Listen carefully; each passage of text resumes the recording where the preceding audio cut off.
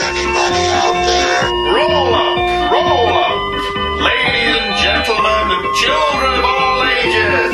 Books, comics, sci-fi, TV, and film, live from the Palace of Glittering Delights. And here your host, Andrew Leyland.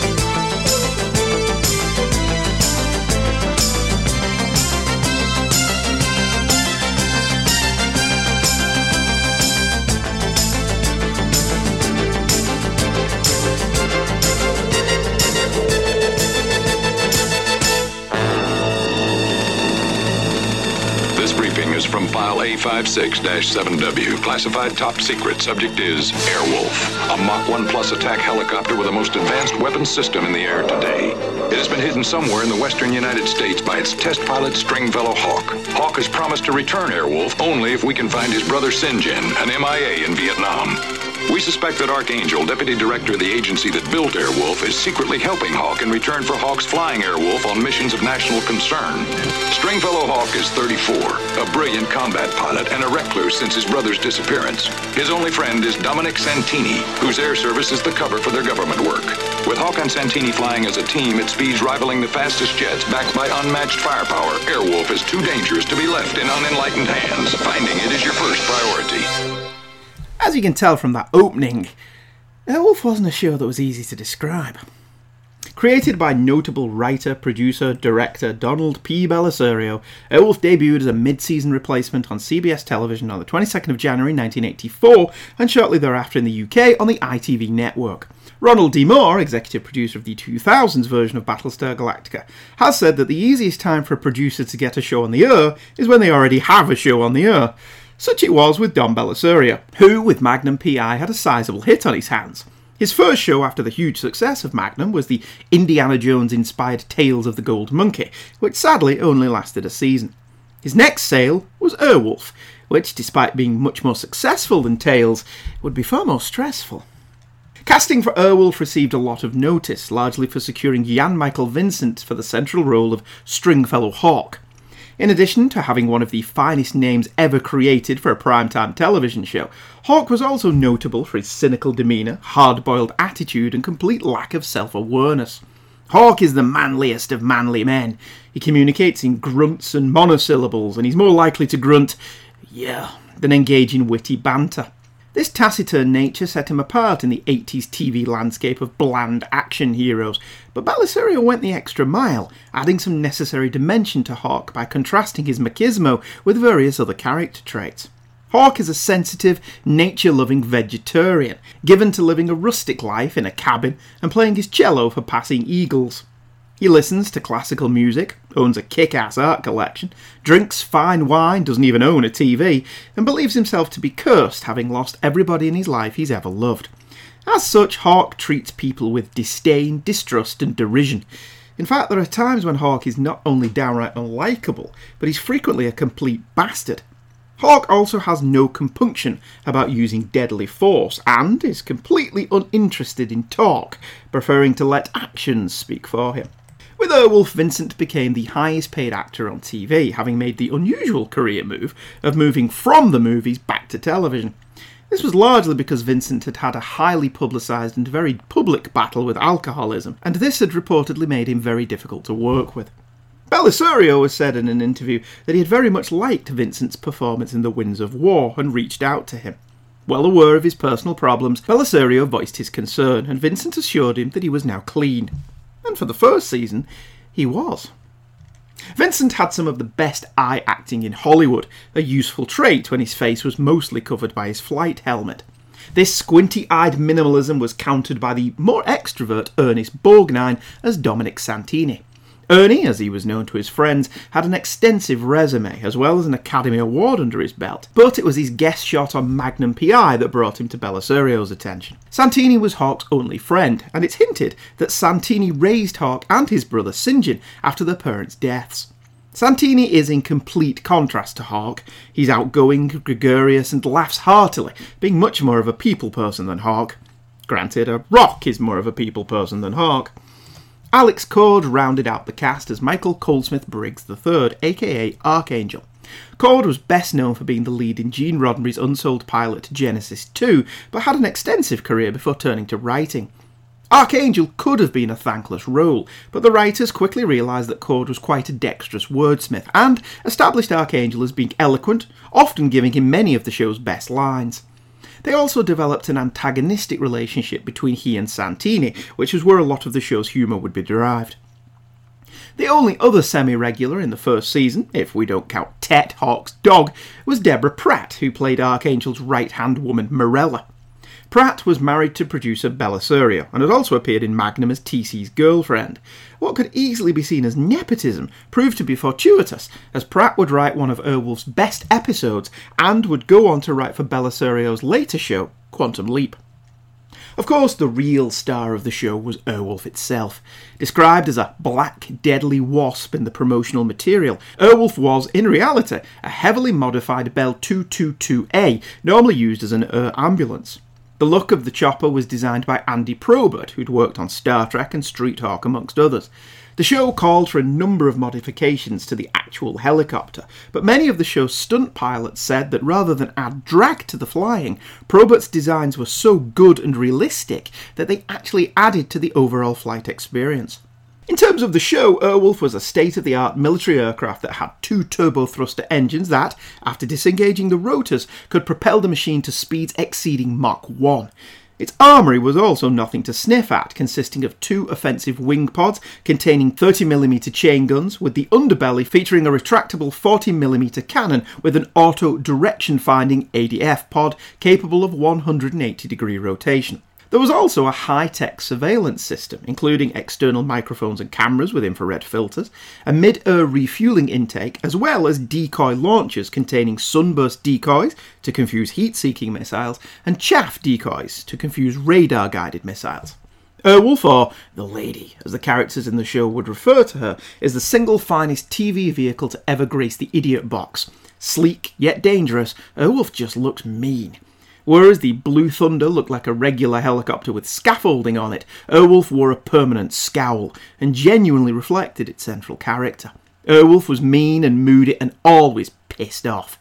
Probert's design had a lot to do with it, but let's not underestimate the sound design. Airwolf let loose with a horrendous howl when it flew.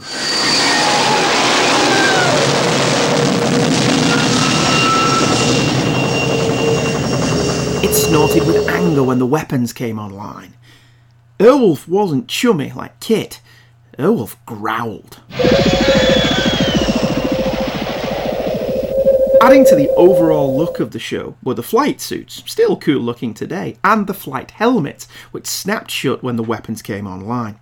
Everything about the Lady oozed cool, even before we mentioned Sylvester Levy's excellent score.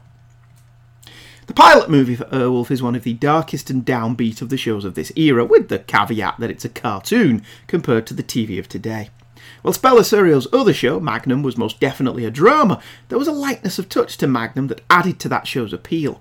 Airwolf, by contrast, does have a sense of humour, but it's largely provided by Ernest Borgnine's copious hamming or Hawk's cynical asides. The pilot is deliberately high concept and, if analysed too much, a little bit silly. But in playing it straight, writer-director Bellisario pulls this ridiculous confection off with aplomb. I did a full commentary on the film on a previous episode where I noted that this was actually a re-edited version of the TV movie, so I won't rehash that here, but I do want to make some notes about the tone of the pilot on the Blu-ray Complete Series box set. I grew up watching the movie version on video, so this rescreening of the pilot was revelatory. There's a good 12 to 15 minutes of footage trimmed from the movie version, as well as alternate takes and scenes. Any mention of Hawk stealing Airwolf, or even a hint of the setup of the series that followed, is removed, but so are neat character bits and humour. What was also remarkable about the telefilm was how well it held up. Despite being a very political show with the talk of the then still happening Cold War, the film manages to be so of its time that it ironically ends up not dating. So much attention was paid to story, character, music, tone and editing that it still works as entertainment, and for my money is one of the finest TV pilots of the era, with Bellisario building the action and setting up the characters well. The pilot is set up for the series and as such needs a small recap.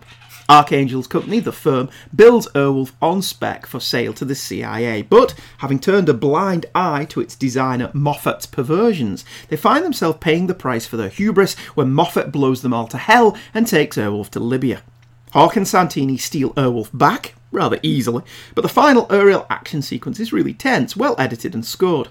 Airwolf had some excellent aerial photography due to its relatively high budget. There are some stock footage and editing goofs, but this can be forgiven when the effects work is all practical as it was here, and whilst models and matte paintings would be used extensively, this is still remarkable viewing for its time. David Hemmings guest stars in the pilot, turning an excellent performance as Moffat, a slimy, irredeemable bastard of a villain, and a harbinger of where the show would go.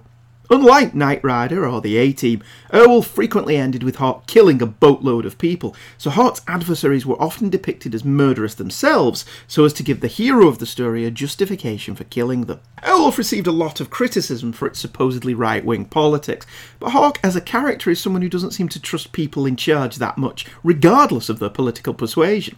He's a patriot and a soldier, but his loyalties are always to his own code rather than to whoever is in power. He takes Airwolf and hides it where you'll never find it, because he doesn't trust the firm and, by extension, the government to keep their word when they say they will locate his brother St. John. Airwolf is a power fantasy, but in this hugely entertaining and slightly mad pilot, it's a damn good one. Unless we forget, the central character is a vegetarian environmentalist. Hawk is also shown to be a tad naive with his black and white viewpoint, and Archangel explains the complex world of espionage to Hawk in this scene from the episode Fight Like a Dove. So you know Lobo too, huh? Everybody in the business knew him. I never heard of him. Well, that's because you're not really in the business. So you call flying Airwolf for the firm, not in the business. Of course, you're very effective in the field. I'd trust you with anything once the action starts. I don't need a testimonial. But you know me, I always start out nice. So what's your point? You're unbending, Hawk, unswerving. You think there's a right and a wrong and that the right should always win. Not so. There's gray and beige. There's a lot of almost and compromise, political maneuvering and intrigue. The people who do that are in the business. Well, you still have a major point. Forget about helping Sarah LeBeau. Let this Kruger thing go. She knows where Airwolf is. Doesn't that concern you? We'll arrange a new hiding place for Airwolf. You don't know where Airwolf is. Yes. No thanks. The themes of the pilot are well-worn Bellisario paths. Magnum, Hawk, Harmon Rabb from JAG and Sam Beckett from Quantum Leap all knew people who were MIA in Nam. All of his characters are involved in the military in some way, be they pilots or Navy SEALs, and all of them have come through relatively unscathed, except Hawk, who is clearly a damaged individual. Where Bellisario's shows really scored over many competitors of the time is that he emphasised character over plot. This is evident in all of his work, from Battlestar Galactica, where it was his script that fleshed out the rather bland cardboard cutouts that Glenn Larson created, to Magnum P.I., where, for the first time in American television history, Vietnam vets were given a more sympathetic portrayal. This adherence to character was in place in the pilot. Whilst the sensitive loner was a cliché even before this series went into production, it demonstrated that Bellisario wasn't content with the uninteresting leads of other productions, and with Bellisario given full reign, the first season of the show is easily its best. It marries the darker elements of the pilot with more political intrigue, espionage, shenanigans, and top top-flight aerial photography and is a rare beast. A first season of a television show where everything comes together perfectly. The acting, writing, direction, sound design, costumes, photography and especially music form a seamless whole. The series kicks off with Daddy's Gone A-Huntin', where the emphasis on character was also applied to the guest stars, in this case Bellisario regular James Whitmore Jr. Archangel enlists Hawk and Santini's help in preventing a high-tech plane from being sold to the Russians. Hawk discovers that pilot Sam Roper, played by Whitmore Jr., is being blackmailed into stealing the plane in exchange for a son he never knew he had. Further complications arise when it's revealed that Roper's Vietnamese wife is also a former lover of Hawk's, and that the child may be Hawk's. It's a shame Jan Michael Vincent let his personal problems get in the way in later years, as his performances in this and other first season shows are really very good. Vincent excels at making Hawk a brooding badass, and in this episode especially, Hawk's dislike of the firm, his distrust of Archangel, and his general obstinate nature come to the fore. Fortunately, Dominic is here to provide comic relief as, whilst Hawk is allowed on the Air Force base as himself, a highly decorated and respected pilot, Dom is only allowed in under cover of being a janitor. Archangel pays for that, being on the receiving end of a number of Santini's acidic barbs, as well as the wet end of his mop. There's also some great continuity, as Dominic is still unsure of how to use Airwolf, and Hawk must guide him through every step. Bellisario had more respect for his audience's intelligence than Larson or Aaron Spelling, and Dominic will spend most of the first season learning how to pilot Airwolf. Daddy's Gone A-Huntin' kicks the series off in fine style, blending the show's intriguing premise with a personal story to good effect. Bite of the Jackal is the second type of Airwolf plot. By its very nature, Airwolf had two basic stories. The first was that scene in the first episode. Archangel will have a delicate political problem and go to Hawk for help. The second type of story revolved around someone trying to steal Airwolf back. The series was quite woolly on who knew what about Airwolf and Hawk, but enough counterintelligence agencies from around the world seemed aware of Archangel's deal with Hawk, so it would appear that there is a major leak in the firm somewhere.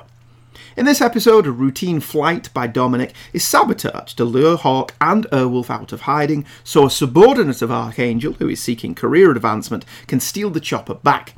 Santini's life is further complicated by the discovery of a stowaway played by a young Shannon Doherty.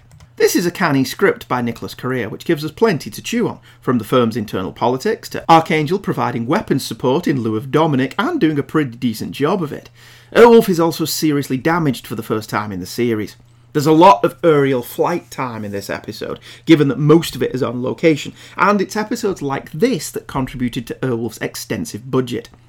Hugely entertaining throughout, Bite of the Jackal continues the series' upward trajectory, which goes stratospheric with the next episode, Proof Through the Night. Originally aired on My ITV Region Granada as the first episode of the third season, Proof is one of my all-time favourite episodes. For over 20 years, an American spy, Rostov, played by the Bionic Woman's Rick Lenz, has been living undercover in Russia to the point where he's gone native, marrying and fathering a child.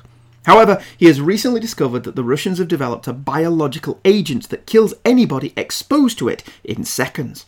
He has contacted Archangel to get him out of Russia with the agent. The catch is, he will only surrender if Archangel also relocates his family.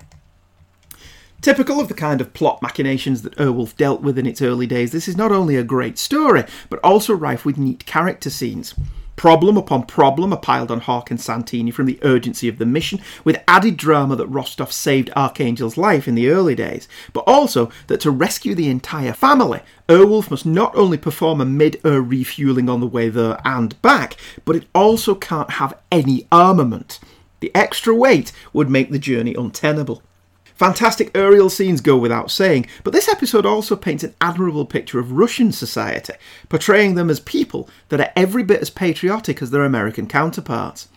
Again, this is something the show's critics should have paid attention to. There's a great discussion between Hawk on the nature of heroism, as Morella explained that they are the good guys. "How can you tell the difference?" asks Hawk. Of course, even the best productions have some flubs, and this episode has a few classics. Hawk pulls a picture of Rostov's family out of the file, a picture that bears no resemblance to the one he hands to Archangel later. When Hawk and Santini drive to the lair to pick Airwolf up, Hawk's bobble hat disappears and reappears in between shots, and all of the footage of the lab test on animals is nicked from the movie The Andromeda Strain. The most interesting thing about this episode, though, is that it is a lot closer to reality than perhaps anyone would believe. Over on Facebook, Airwolf fan Tom Cherwolf Higginson has compiled a great resource called the Airwolf Guidebook. In addition to featuring loads of wonderfully geeky detail about the filming of the show, the locations used and where they were used in other Universal productions, there's also a great story about the reality behind this episode. Apparently, in April 1979, there was a real-life outbreak of anthrax in the Soviet city of Sverdlovsk, in which 64 Russian people died. Initially, the KGB denied any activities relating to biological weapons, but in 1992, President Boris Yeltsin admitted the anthrax outbreak was due to the then secret military activity being conducted in that location. The series hits an air pocket with the next episode, One Way Express. This one is more of a standard Knight Rider type plot, in that Santini is hired to perform a dangerous stunt for a movie, but Archangel discovers this is cover for a daring gold heist by a man whose last job caused the death of Archangel's lover. The plot's a little perfunctory, but it's still a good episode for character development as we explore Hawk and Santini's relationship, even if we do get the rather melodramatic "Won't you treat me as if I'm still a man?" scene with Dom, where he punches string. This is an episode about ageing and how it comes to us all, and on that level it's very well done, with great scenes, apart from the aforementioned, between Hawk and Dom, Hawk and Archangel, and some pithy asides from Morella. This is also the first time Santini gets to fly Airwolf alone, although he's not been confident enough to use the turbos. It's most notable though for being the first episode where String doesn't kill anyone. It's far from a bad episode, it's not even the worst of Season 1, that's still to come, but there's something lacking in using Airwolf to solve a gold heist. Sadly, as the series progressed, this would become more the norm, but thankfully, in these early days, it was an anomaly. Echoes from the Past is next, and this is another of my favourite episodes of the series. When Hawk receives information from mercenary Peter McGregor Moore on St. John's location, he prepares to act, but on the way home he's involved in a helicopter crash that places him in a coma for 18 months. In that time, Archangel and Santini mounted a rescue mission and returned St. John to US soil, but at the cost of their own lives. With St. John alive and well, Hawk must return Airwolf to the firm. You can pretty much guess where this one is going from the episode description. Of course, it's all a ruse by a foreign power to get their hands on Airwolf, and it's interesting that it's Santini's loyalty to Hawk that saves Hawk's life, but Hawk's skills in the chopper that save the day. On the one hand, this is perhaps the silliest of the early episodes, with Hawk surviving a horrendous crash that clearly destroys the cockpit, stock footage from the James Bond movie For Your Eyes Only, and Airwolf being shoved out of a cargo plane. But within the show, some of these moments are explained. See, Hawk never actually crashed. It was all a hoax. An Airwolf falling out of the back of a plane and Hawk having to start the helicopter in mid-air is such a tense, nail-biting and incredibly well-edited scene. I didn't really pay attention to how implausible it was until later. It's pretty unforgivable that Hawk doesn't recognise his own brother from a photograph, though. Still, there are some lovely shots of Airwolf taking off from the Valley of the Gods, which was actually filmed in Monument Valley in Utah. This episode is also noteworthy for featuring one of Airwolf's signature moves. Whereas other lesser shows always featured stand-ins for real places, Airwolf wasn't afraid to name names, and after Gaddafi was mentioned in the pilot, here we see Hawk being convinced that he's really 18 months in the future by the divorce of Prince Charles and Princess Diana. It's a really clever way to try and trick Hawk, but Hawk figures it all out via perfectly normal means. He realises that he wouldn't have calluses if he'd been in a coma for 18 months. There's a couple of goofs. The stock shot of the helicopter crash is as silly as I mentioned, and Peter McGregor Moore becomes Patrick for one scene. But this episode is slick entertainment and, in the tag at the end, very, very funny. Here it is.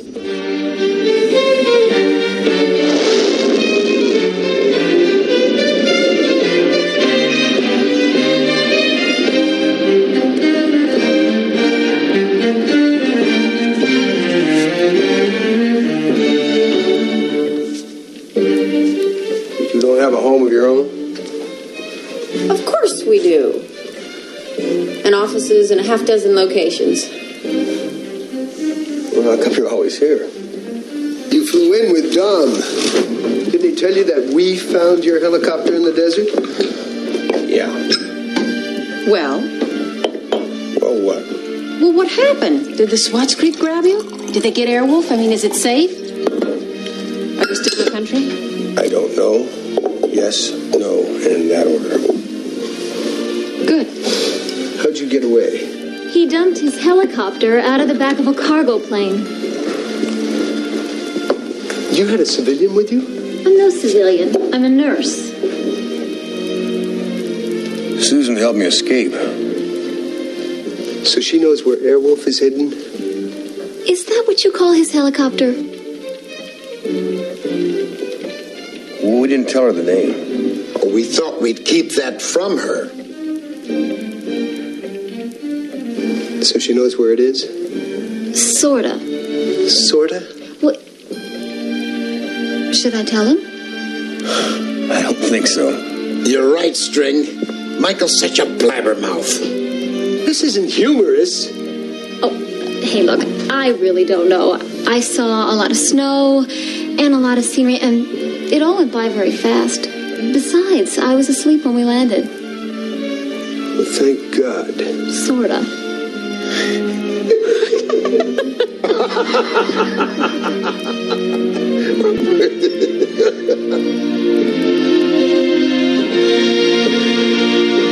Fight Like a Dove casts The Walking Dead's Tova Felcher as Sarah LeBeau, a woman who seemingly manages to track down where Airwolf is hidden with relative ease.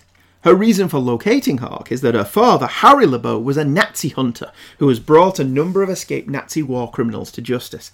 However, LeBeau was bitten off more than he can chew when he tracks down Helmut Kruger, a great performance from James Bond's Walter Gotell, who kills LeBeau. Sarah wants Hawk and Airwolf to help her penetrate his fortress in Paraguay, a fortress built on the blood money Kruger has made from selling arms. This being Airwolf, Kruger has a state-of-the-art weapon system, Thor, 4 simultaneously fired missiles that destroy aircraft via both heat-seeking and radar targeting systems. Further complicating matters is Archangel is in bed with Kruger. Gotell's pronunciation of Thor as Thor throughout the episode is hysterical. I was surprised to learn via Mark J. Kahn's excellent Airwolf-themed website that this episode was not particularly well thought of by fans, as it's another one of my favourites. For one, there's a lot of aerial action, and Airwolf is featured significantly, including a fantastic ending where Hawk uses his smarts to outthink and outfly the Thor system. Secondly, this episode is incredibly grey in its outlook. In the clip I played you earlier, you heard Archangel point out that Hawk lives in a black and white world, something that Morella also mentioned in Proof Through the Night, but that is a luxury that Archangel can't afford. We see once again that the show is not afraid to criticise its own government, here establishing that Archangel, and by extension the government, is working with Kruger in some capacity, and as such, Archangel doesn't want Airwolf involving himself in this, even though Kruger was a Nazi. Characterisation of all the characters, including the guest stars, is excellent, with Sarah managing to penetrate Hawk's moody exterior, something that delights Santini, and she even gets to wound Archangel, shooting him in the ear. The opening of the episode is also excellent, with Hawk and Santini taking Airwolf as high as she will go just because they can. Santini lamenting that the lady wasn't designed to be a spaceship is not only really cool, but also sets up the second season episode Moffat's Ghost. There are issues. Exactly how Sarah found Airwolf is never clarified, and that there are now 2 women out there that know where Airwolf is also problematic. Ignoring these though, it's another standout show. Mad Over Miami, though, is the weakest episode of the season. Dom has flown to Cuba with $2 million to pay the ransom of 2 prisoners of war, people he knew in World War II. To nobody's surprise, it's a trap, and the money is stolen by the very men Dom was supposed to pay, albeit in disguise. They then demand another $1 million on top of the 2 already agreed upon, leaving Dom no choice but to turn to String and Airwolf to help out. It's quite amazing as we go through the series how many of Dom and String's friends and colleagues have problems over the years that can only be solved by a stolen piece of military kit. But there you go. It's hard to say why this episode is so unmemorable, but it is. I couldn't remember anything about this one when I popped it in the Blu-ray player, and I recall very little of it now. The direction, by David Hemmings, is good, and there's a lovely shot of Airwolf flying into the sunset at the end, footage that was nicked for the end of the movie version of the pilot, but on the whole, kinda meh. And They Are Us is the next episode, written and directed by Nicholas Correa. This is back to being top flight Airwolf. Hawk and Santini are sent to South Africa to prevent a civil war breaking out between North and South Zimbabwe. On the one side, rebels and mercenaries. On the other, the political activist Siko Logana. The reason for Hawk's interest is that the mercenaries have recruited Colonel Martin Vidor, a former Vietnam pilot and commanding officer of Hawk's in Nam. Vidor was believed to be dead, as he went down in the same mission as St. John. This is a seriously politically tinged episode, offering fictional accounts of real events in Zaire and the characters of General Ali Boutami, the mercenary, and the government representative Harold Ngomo being fictionalised versions of Joseph Mobutu and Patrice Lumumba. It was very odd to have an action-adventure show of this vintage be this overtly political, and the firm has a very real stake in the outcome. Of course, Hawk is the superior moral authority, but once again it's made clear Hawk has no interest in politics. He's a humanist who, ironically, dislikes people. The characters are nicely drawn in this one, with Vidor, played by Christopher Stone, being Hawk's player on the other side. He's a chopper jockey that is every bit as good as Hawk, a man who loves seat-of-the-pants flying and mano-a-mano dogfights that don't rely on technology. Vidor is torn throughout this entire episode, a man who came out of Nam and decided he liked being dead, so started selling his skills to the highest bidder, even if he really hates the people who are paying him. He's initially happy to see Hawk, and more than pleased to take him on in the air. The ending is particularly well handled. Hawk bests Vidor because the show is called Airwolf and not The Mercenary Adventures of Marty Vidor, but Vidor tells Hawk he knows where St. John is just before he commits suicide by crashing his chopper into a mountain. It's a pretty brutal ending, giving the main character something only to snatch it away from him instantly. Viewed today, there are a few racial stereotypes in this episode that wouldn't pass muster by today's standards, but Airwolf's rather blatant political incorrectness in certain areas is what makes it interesting to watch. That said, there's no overt racism, and the main cast are now working very well together, although all Archangel does in this one is give Hawk his mission and then disappear until the tag. It's a solid episode though, emphasising what made Airwolf stand out from the pack in the early days. Mind of the Machine is a fan favourite, and justifiably so. David Carradine plays Dr. Robert Winchester, one of the early candidates for the pilot of Airwolf when it was in the prototype stages. Now a scientist, he's designed an Airwolf simulator, but needs Hawk to advise on the project, but our taciturn people hater isn't too accommodating. It's only when Archangel points out that it's not just to be able to one day replicate Airwolf that they need to do this experiment, but they also need to know how Stringfellow Hawk, in his prime, flew Airwolf, and then Hawk agrees. Of course, with Airwolf away from the lure, nefarious bad guys are out to steal her, when it's revealed that Winchester's girlfriend and fellow scientist is secretly selling them out. This is one of the better episodes of the series generally. The characters are nicely drawn, and Hawk's rivalry with Winchester is explored to its fullest. Winchester believes he's every bit Hawk's equal, and a lot of the fun of the episode is these two men waving their dicks around to see whose is bigger. Through the simulator, we even get to see an Airwolf versus Airwolf dogfight, although it isn't as impressive as Season 3's Airwolf 2. It comes as no surprise that Hawk is revealed to be the better man, but he's impressively obnoxious throughout the episode, and that's always fun, even if he mellows towards Winchester towards the end. The firm aren't made out to be terribly bright, though. After convincing Hawk to engage in the duel, the bad guys of Indeterminate Race make their first move, and Archangel points out that only Dom, Hawk, Winchester and the girlfriend knew Airwolf was there, yet they never suspect her.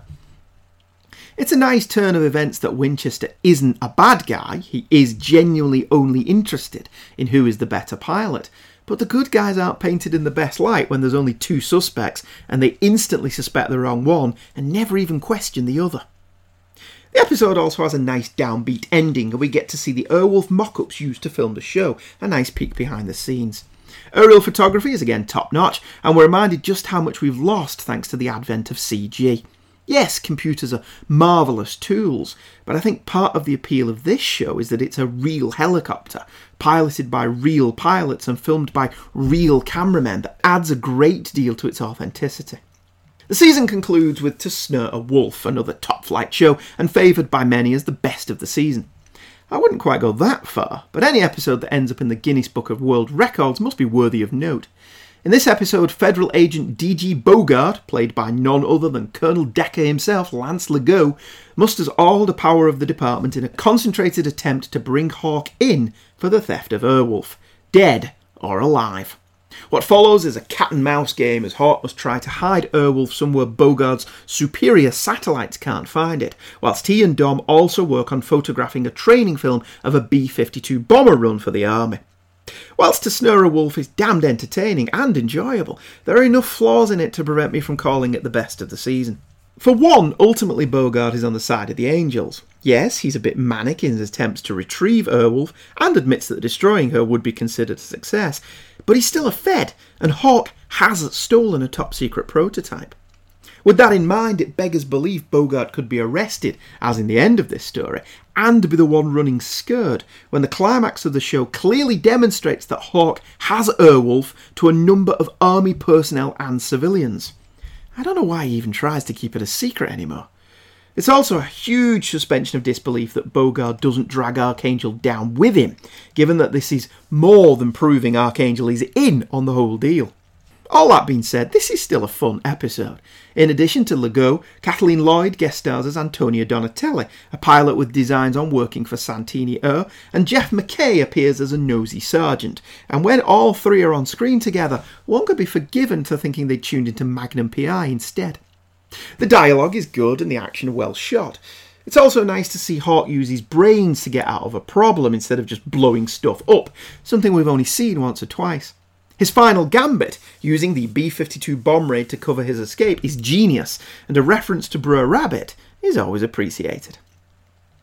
The season closes in atypical style. No real bad guys and no political turmoil. Antonia is offered a job with both the firm and Santini Air, and as usual of shows of this vintage, there's no real closure. The series could have ended here, and it would have been a perfectly formed 12 episodes of TV. Watching this first season again, I was impressed by how entertaining they still were, and how well the Blu-ray transfer held up.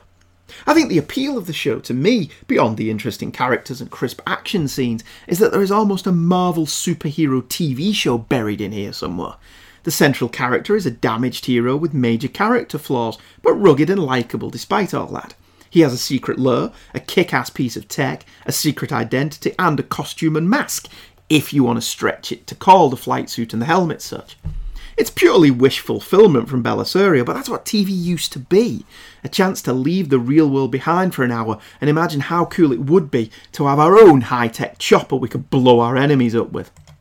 However, the series was only a moderate success, and as such the network demanded changes to better realise the show's potential. They had three main demands. 1. No more political stories. In fact, wouldn't the show be better off without Archangel and the firm completely? 2. We need a woman. And 3. Why does Hawk have to be such a loner and miserable bastard? On the first point, Bellisario wouldn't budge. Without the firm and Archangel, Hawk was a domestic terrorist who'd stolen a piece of US military hardware and was holding the government to ransom with it. Whilst he would do episodes without Archangel and the firm, as well as tell more domestic stories, he wouldn't eliminate the firm or the political angle completely. For the third point, Bellisario caved slightly. Hawk would be less cynical and obstreperous in the future, even if that played against Jan-Michael Vincent's strengths as an actor. For the second point, though, Bellisario capitulated completely. To be fair, he was taking steps in that direction anyway, with To Snare a Wolf ending in such a way that the audience were led to believe Antonia would be a regular next season. As it was, this idea was abandoned. Antonia would never be seen again, and Lloyd jetted off back to Hawaii in the cushy job of being the woman that bailed Thomas Magnum out of trouble on a recurring basis. Instead, another Magnum vet, Jean Bruce Scott, would be drafted in to play Caitlin O'Shaughnessy. Unlike other shows of the time, Caitlin would be properly introduced into the show, rather than just appear as if by magic. The first episode of the second season, Sweet Britches, also doubles as a slight reformatting of the show, with a slightly modified premise. In this episode, Hawk receives the first of what would be many phone calls from old friends who are in trouble.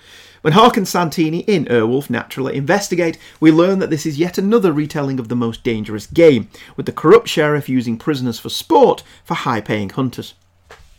Sweet Britches is hugely entertaining, but there's no denying Airwolf has been dumbed down slightly. The cabin, the cello, the show's political storylines, and Archangel are all nowhere to be seen. Hawk smiles and jokes a lot more, and the tone of the show in general is a lot lighter. The plot, small-town Texan sheriff is up to no good, selling prisoners to be hunted for cash, is standard 80s action TV fare, and the episode even sounds a little bit off, with Sylvester Levy's incidental score being replaced by a far more dated and generic 80s synth knockoff by Ian Freeburn Smith. Sweet Britches, originally entitled Meter Maid, is notable for being the only other episode Donald P. Bellisario ever wrote for the show. It manages to imbue some commentary into the proceedings with a none-too-subtle dig at people who hunt lions for sport. Jean Bruce Scott is instantly likeable, bringing a feistiness and charm to her role as a Texas Highway Patrol chopper jockey, but I do question the wisdom of casting Lance Legault and Jeff McKay in back-to-back episodes, albeit as different characters. Legault, for his part, at least looks different, never removing his sheriff's hat and sunglasses.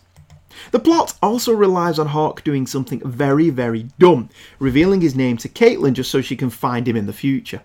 The aerial footage is still excellent, and unlike other shows of the time, Airwolf still metes out biblical justice, with Hawk blowing up the sheriff's station and killing the sheriff and his men, but given they were rapists and murderers, I doubt the audience shed too many tears.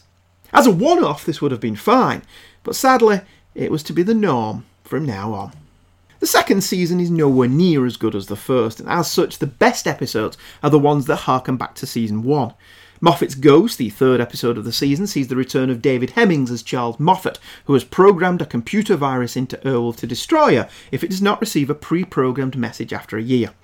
This is a good episode highlighting the political nature of the series. Airwolf is supposed to be retrieving an American diplomat from Russia when it starts taking pot shots at passing aircraft, something that wouldn't go down too well in Moscow. This episode is notable for the amount of miniatures it used as opposed to practical flying, although it probably would have been difficult to fly Airwolf into the upper atmosphere.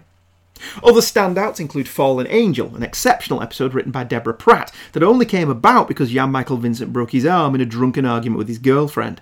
In this show, Caitlin has to step into Dominic's shoes when Airwolf is sent behind the Iron Curtain to rescue Archangel, who has been brainwashed by enemy agents.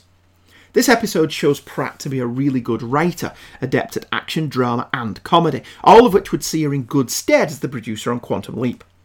HX-1 pits Airwolf against its first real competition, another state-of-the-art prototype helicopter which Hawk believes to have been stolen by St. John. Sadly, the prospect of Hawk versus Hawk, both in souped-up weapons of mass destruction, was not to be. Condemned sees Hawk and Caitlin forced into working with the Russians when they are both stranded on an island infected with a deadly airborne virus.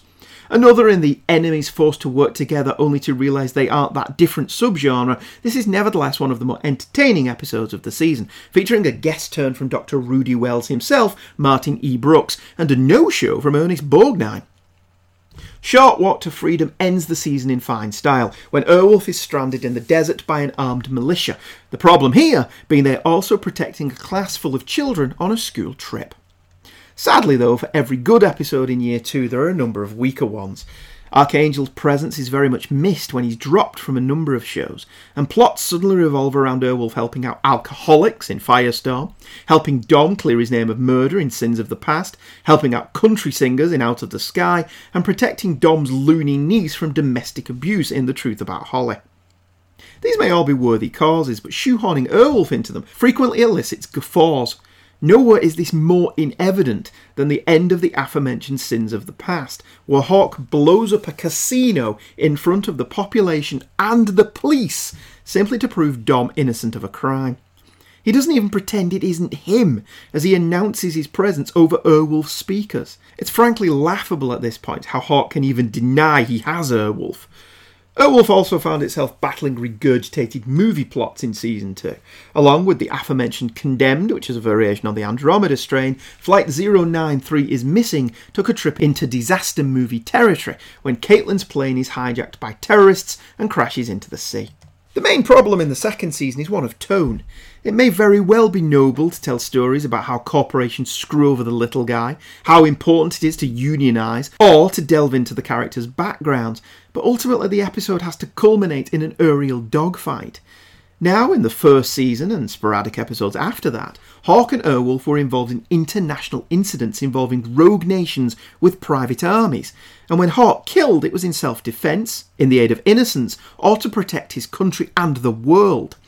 However, there are episodes in Season 2 where Hawk is killing because he can, and that's not noble or heroic. A collection of corrupt businessmen may very well be scum, but do they really deserve to die in a fiery conflagration? Behind the scenes, Bellisario was at the end of his rope. Tired of the demands CBS were putting on the show to reduce the cost of the production, the pressures to further alter the tone so the quality of the series scripts gutted by the addition of frankly inane story ideas. These more domestic plots were stretching credibility in even having Hawk involved with these scenarios at all, let alone having any need for a heavily armed top-secret military vehicle. Being on set was no bed of roses either. Jan-Michael Vincent's problems with drink started to resurface and he became increasingly belligerent, often getting into offset troubles that included a number of drunk driving and violent incident reports. One reporter who visited the set for an article had one unnamed technician refer to it as an unhappy set. Always has been, always will be. And by season's end, Don Bellisario, used to working with the far more laid-back Tom Selleck, quit the show, tired of the drama caused by Vincent and his antics, and fed up of fighting the network. With Bellisario out the door, Bernard L. Kowalski steps in as executive producer. For the third season, Kowalski pretty much seemed to decide that Airwolf was a balls-out action show, and whilst he would have the occasional plot that followed the political intrigue of the first season, this made for a less schizophrenic third season. The changes are notable from the start. The opening credit sequence, whilst not given a radical overhaul, now features more shots of Caitlin and Hawk firing or cocking pistols. The greatest change, and one that signifies the new direction more than any other, is a rather simple one. Jan-Michael Vincent's title card is no longer the brooding isolationist Stringfellow Hawk, sitting by the lake playing his cello, rather he's wearing a tux, pouring champagne, and laughing surrounded by friends. It's subtle, but it's definitely a signifier of where the series is heading. Even with these changes, the third season kicks off well. The Horn of Plenty sees Jean Rivette Richard Lynch guest star as John Bradford Horn, a man obsessed with amassing great wealth and shiny things, and there's nothing more shiny than Airwolf. He brainwashes Hawk into shooting Santini and stealing Airwolf for him, but reckons without Caitlin and Archangel, who have access to a serum developed by the firm that nullifies most brainwashing techniques. The Horn of Plenty succeeds in giving Airwolf a recurring and personal villain, and has some pretty cool action sequences filmed at Vasquez Rocks. There's a great femme fatale in the shape of former Mrs. Hasselhoff Catherine Hickland, and Vincent steps out of his stupor with a great performance when he awakens from the brainwashing believing that he's killed Dom. There's an expanded role for Caitlin as well, and a hint that she'll be allowed to fly Airwolf on a mission or two in the future. Sadly, I shouldn't have got my hopes up about that. As I've mentioned, the focus is now more action than before, but maybe that's for the best. If Airwolf can't be a political espionage Cold War drama anymore, then focusing on being a straight-up action series isn't the worst development. Airwolf 2 is the next episode, and whilst being one of the more memorable episodes of the run, as Evil Twin episodes tend to be, this is quite shoddily put together. The external shots of the pilots in Airwolf 2 don't match the internal shots at all, and there are some unforgivable character changes, such as Hawk tucking into a meal of roast pork at the end. Taken purely on an action level, though, the episode is one of the best. Wings Hauser portrays the other Airwolf pilot, Harlan Jenkins, as an utter asshole, and the dogfights are well done. The season continues in this vein, with most episodes having similar plots, mostly revolving around top-secret high-tech equipment that Hawk ends up blowing out of the sky. Fortune Teller is interesting as Archangel is captured and tortured, and Hawk and Santini must rely on that 80s staple, the psychic, to help them out.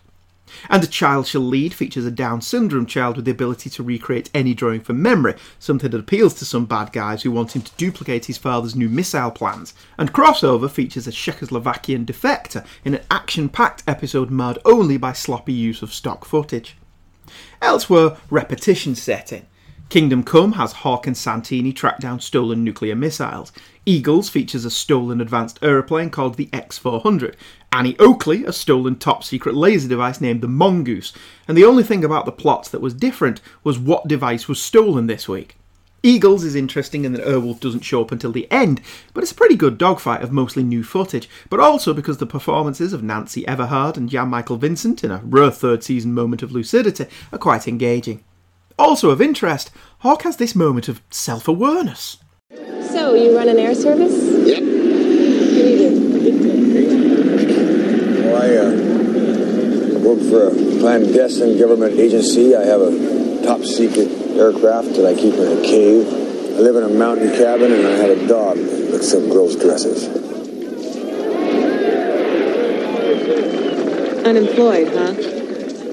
Annie Oakley is fun but dumb. In addition to there being a number of scenes that make you wonder when logic was thrown out the window, such as where Hawk lands Airwolf in the middle of a Wild West show. Granted, it's shut for the day, but didn't this used to be top secret?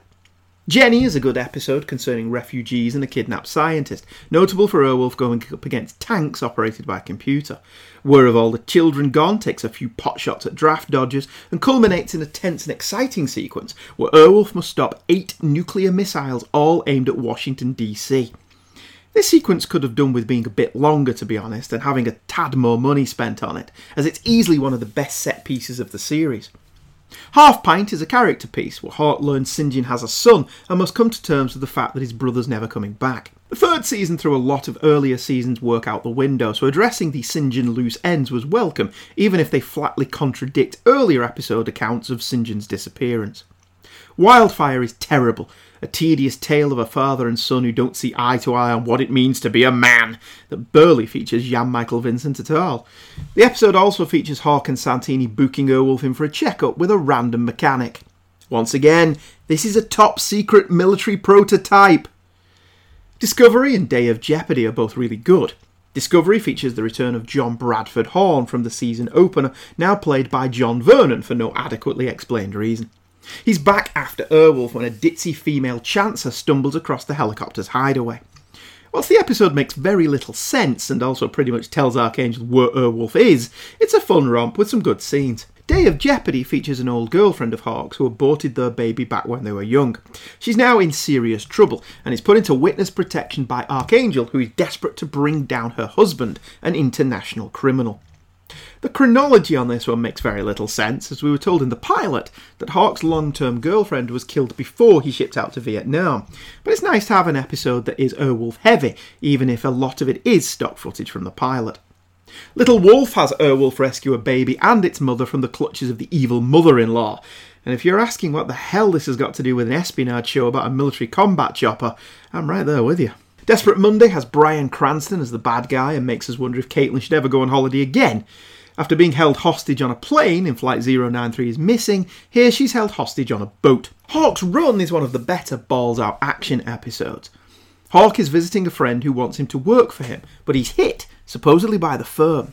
We know something is up because the firm's execution squad is led by Ray Wise, who always plays the bad guy. Hawk escapes by jumping into the backseat of a passing car, a car that belongs to a beautiful young lady, because this is an 80s action show. The lady is played by Wendy Sharle, better known nowadays as Francine Smith on American Dad. As the title suggests, Hawk spends the episode fleeing for his life, all the while trying to get to Dom and get Airwolf to pull his tail out of the fire. Hawk's Run scores because, like the better Airwolf episodes, it establishes that the cannon fodder are still people. The secretary and janitor at the building of Hawk's friend are well-drawn and likeable characters, in but a few lines of dialogue, so we feel sorry for them when Ray Wise kills them. Likewise, Wendy Sharle's character is established as an avid reader of romantic fiction, which gives her a larger-than-usual vocabulary for these shows. She's quite enjoyable in a thankless role. Hawk even takes her up in Airwolf at the end as she desperately wants to know how the story ends, but she's actually horrified that it ends with Hawk blowing everybody to hell. Hawk's Run is fast and fun, if throwaway, but it's head and shoulders above Break-In at Santa Paula and The Girl Who Fell from the Sky. Both are moderately interesting action pieces that are amazingly dumb in both plot and execution. Break-In is yet another Hawk breaks the law to rescue somebody who's been wrongfully imprisoned episode, but other than having Caitlin and Dominic dressed as a priest and a nun, it's just silly. Jane Merrow, a Poundland version of Sarah Douglas, rocks up with an entire backstory for Hawk as a teenager that just doesn't jibe with what we know about him from other episodes. And then, against all common sense, Hawk tries to bust her son out of a South American prison camp. Girl is also remarkably silly. Whilst night fishing, Hawk sees a body dropped in the lake near his cabin by two of the most inept hitmen in the history of ever. Hawk quickly finds himself embroiled in a government cover-up by a senator on the fast track to the presidency. Neither episode is particularly bad, but we're clearly going through the motions. Tracks, however, the penultimate episode of the series, is bad. Whilst the third season should be commended for the diversity, seeing as we have Down syndrome kids and disabled veterans, this story of Hawk being a safety officer for a collection of ragamuffin mountain climbers with disabilities barely qualifies as an episode of Airwolf. See, it turns into yet another take on the most dangerous game when Hawk crew are hunted by a notorious woodland dweller, the Catman, an unhinged woodsman who can't abide people hunting his big cats that roam free in the mountains. Ignoring that a collection of wheelchair-bound mountain climbers with no weapons aren't really in any position to hunt animals, the Catman is characterised extremely badly. At first, when he stops two hunters from killing a lion for fun, it seems like the writers are going to do an anti-hunting episode, but the Catman then switches to hunting the disabled men simply because they are men on a mountain and must therefore be guilty of shooting the cats. The episode can't make up its mind which tack to take. Is Catman a decent man just trying to protect endangered species, or is he an unhinged nutjob? Add to this that the episode ends with Airwolf against a man armed with a bow and arrow, and we see the problems of telling stories that have no right being an Airwolf episode, shoehorning the titular Chopper in for a 30-second cameo. The episode is also uncomfortable nowadays for seeing Jan Michael Vincent singing about losing a leg, when in real life he's had to have his left leg amputated. The final episode of the series Birds of Paradise brings back Livan Hawk from the earlier Half Pint, and is again pretty much unlike any other episode of Airwolf. Whether this is a good thing is up to the viewer, I suppose, but I quite like the change in pace.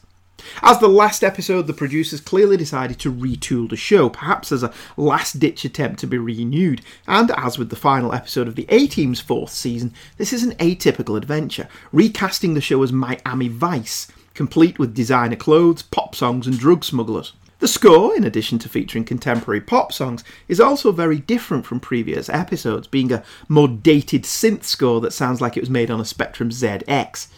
Livan turns to Hawk for help when his mother disappears trying to find her sister. Hawk discovers she's dead, killed by a notorious drug smuggler who runs a film production company that runs cover for his activities. Conveniently, the firm have been after him for years, so Hawk uses Airwolf as bait. The series concludes with Hawk adopting Livan as his own. Birds of Paradise is quite a silly episode, with Hawk taking Livan into nightclubs, exposing him to prostitutes, and getting him kidnapped and shot at, all of which wouldn't bode well on his adoption paperwork. The attempts to be Miami Vice don't quite work, and this ends up being one of the most dated episodes in the run as a result of trying to be hip and 80s. As is typical of the time, there's no real closure. St. John isn't found and Hawk doesn't return Airwolf, but he does adopt St. John's child, and along with Half Pint, we can extrapolate from this that Hawk is accepting that his brother isn't coming back, and by taking Livan in, he can have the next best thing, St. John's son to raise as his own. The third season may be a step up from season 2 overall, simply because it's far less ambitious. It's nowhere near as good as the first season though, and this is reflected in the shoddiness of the overall production. The Airwolf 2 cock-ups aside, there are clear editing gaffes in each episode, and whilst the show always struggled with matching up shots of Airwolf having its weapons deployed and not between shots, actually making a big deal of showing the weapons deployed and then having Dom ask for them is just lazy. Dom will board Airwolf in civvies, be in his flight suit for the internal season, then back out in his civvies. Hawk will look over his shoulder to see Dominic in one moment, to be seen to look at Caitlin in the next. Both men change seats with alarming regularity, and there seems to be entire episodes without any new footage of Jan Michael Vincent in the cockpit at all. Rather, the producers just splice together footage from other episodes and have him redub the dialogue. This rather blatant dismissal of the audience's intelligence is probably why a lot of TV of this era gets a bad rap. We're not expected to watch intently or pay attention, just let it wash over you until the next set of commercials. Airtime is also filled up with more gunfights and car chases, something Airwolf didn't really bother with in its first 2 seasons.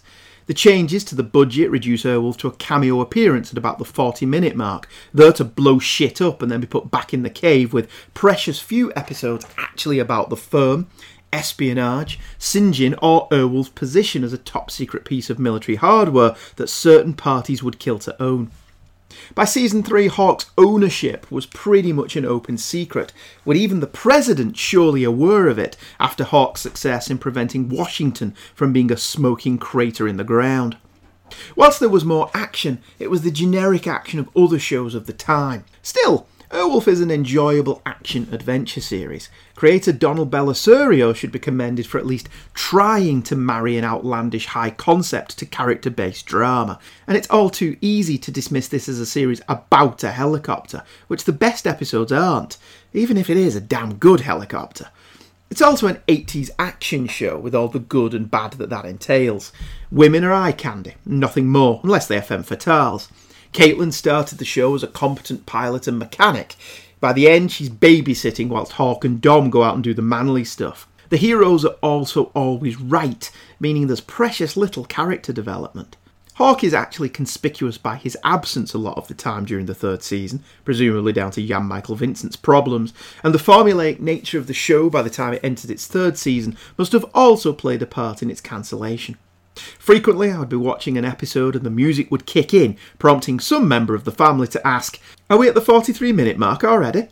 On the plus side, the show is a balls-out celebration of manly men doing manly things. There are helicopter duels, questions of morality, simply cool visuals, and that score. Airwolf was an expensive show that only had 55 episodes in the can when it was cancelled.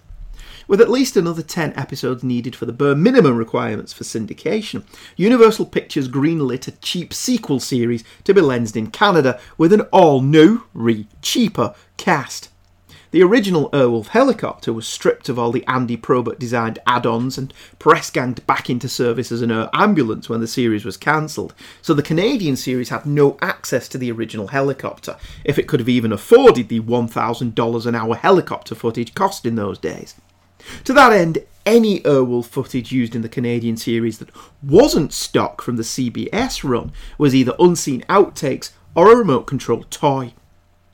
Entire episodes would sometimes be built around the stock footage. This isn't why I discount the Canadian series, though. I discount it because it's largely weak sauce compared to even the more pitiful episodes of the original, but also because it undoes what was a satisfactory ending to the show.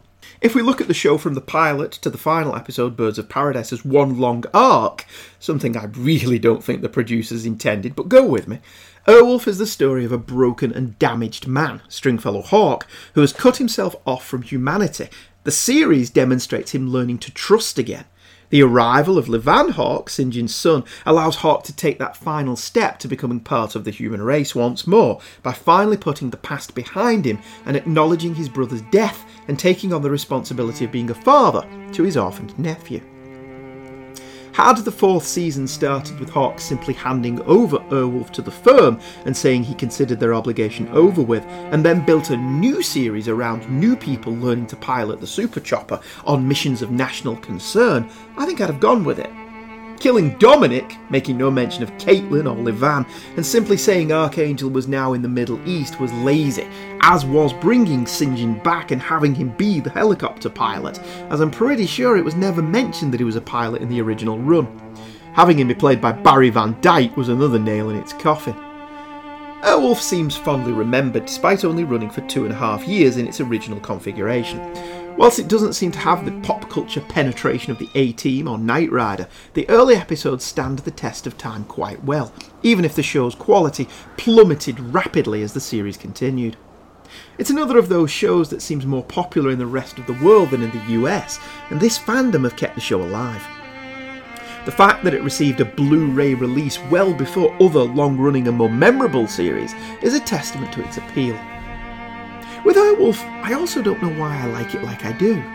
It's a better show than others of its ilk, sure, but it never made a classic episode, never flew to the highest heights, and sometimes plumbed the depths, but there was just something about this comic book style series that spoke to me, and still does. There's a pure, unabashed wish fulfillment to this show that resonates. Who wouldn't love to live away from it all in Hawk's cabin? And who wouldn't love to have a super vehicle hidden in a mountain in the desert at your disposal? At the very least, it'd make parking easier.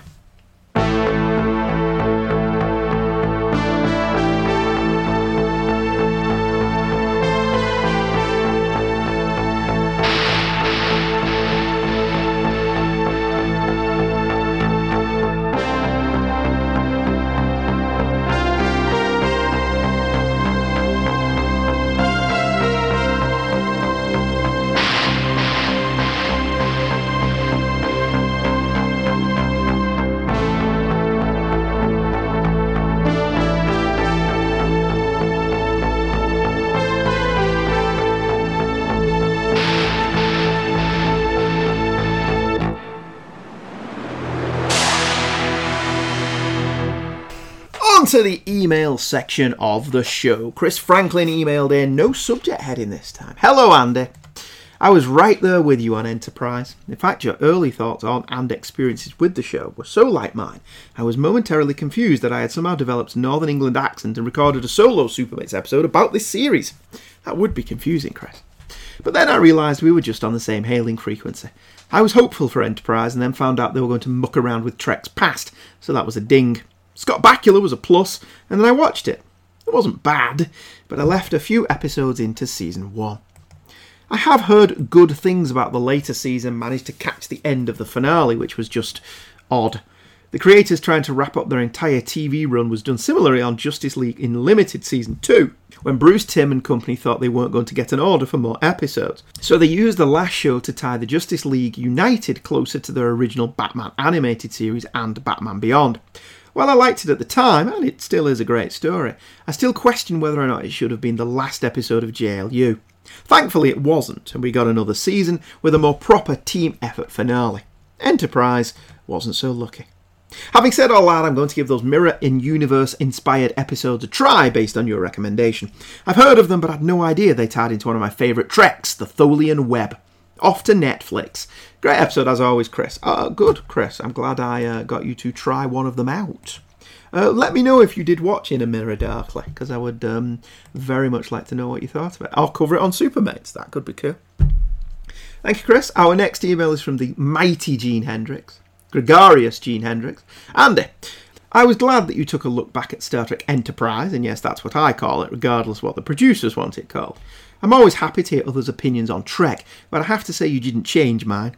As I stated on an episode of Listen to the Prophets, which also came out the same week as this episode, I didn't want a lot from this show other than it didn't contradict the original series. Unfortunately, that seemed to be the show's mission statement. You remember the line from Balance of Terror? Spock, as you may recall from your histories, this conflict was fought, by our standards today, with primitive atomic weapons and in primitive space vessels, which allowed no quarter, no captives, nor was there any ship-to-ship visual communication. Therefore, no human, Romulan, or ally has ever seen the other. And what do we see really early on in Star Trek Enterprise? That's right, ship-to-ship visual communication. More than anything else, even the temporal Cold War, this turned me off the show. Yes, it may have had good, even great episodes that followed, but when you take your time to purposely go against what came before, you've lost me. Well, I think a lot of that, Gene's down to Berman. Berman, I don't think ever hid the fact that he wasn't in love with the original show. And one of the reasons I tuned out of Enterprise early on as well, although I don't think I mentioned it in the show, was that desire to just contradict the original show. An effort, I think, to play down Kirk's importance, that suddenly Archer did all these things before Kirk did them. That did irk, I won't lie to you. But I do think that the storytelling got better in the show's third and fourth seasons, and ultimately I'm one of those people that can ignore grudgingly continuity errors if the story and character is interesting to me. And I get why some people can't do that. I just get it. If you want your Star Trek to be consistent, then it ain't gonna be. And I totally understand why you wouldn't want to stick with it for that, because that is a blatant contradiction. I think it's also, as well, that mistake probably wouldn't have happened had Manny Coto and Judith and Garfield Real Stevens been in it from the beginning. But at the same time, there's a certain element of drama that you don't get if you don't see them talking to each other on the view screen. So maybe that was one of those decisions where, for the sake of drama, they sacrificed continuity. And again, I can turn a blind eye to that, begrudgingly, if I'm enjoying the characters and the story. Gene continues, Harve Bennett sat down and watched every episode of the original series for ideas, and we got the best Star Trek movie of all time.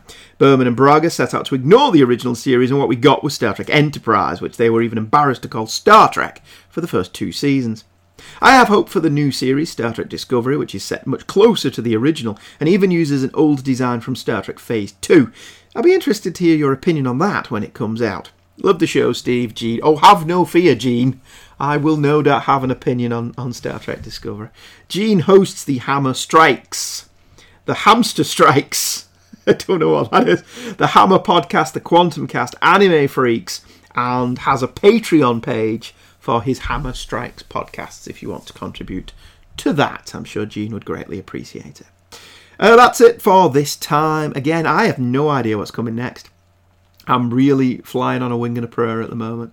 But as usual, I will mention the Two True Freaks Amazon link, which is on the Two True Freaks page. Click on that when you're buying anything from Amazon, and we get a kickback, and it keeps the shows alive and kicking, but costs you nothing extra.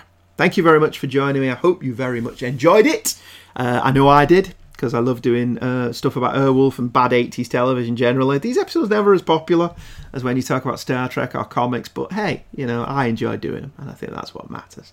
Palace of Glittering Delights is a Two True Freaks presentation, and you can email me on heykidscomics@virginmedia.com if you have anything to say about this episode, or maybe some suggestions for future shows. See you soon. Take care. Goodbye.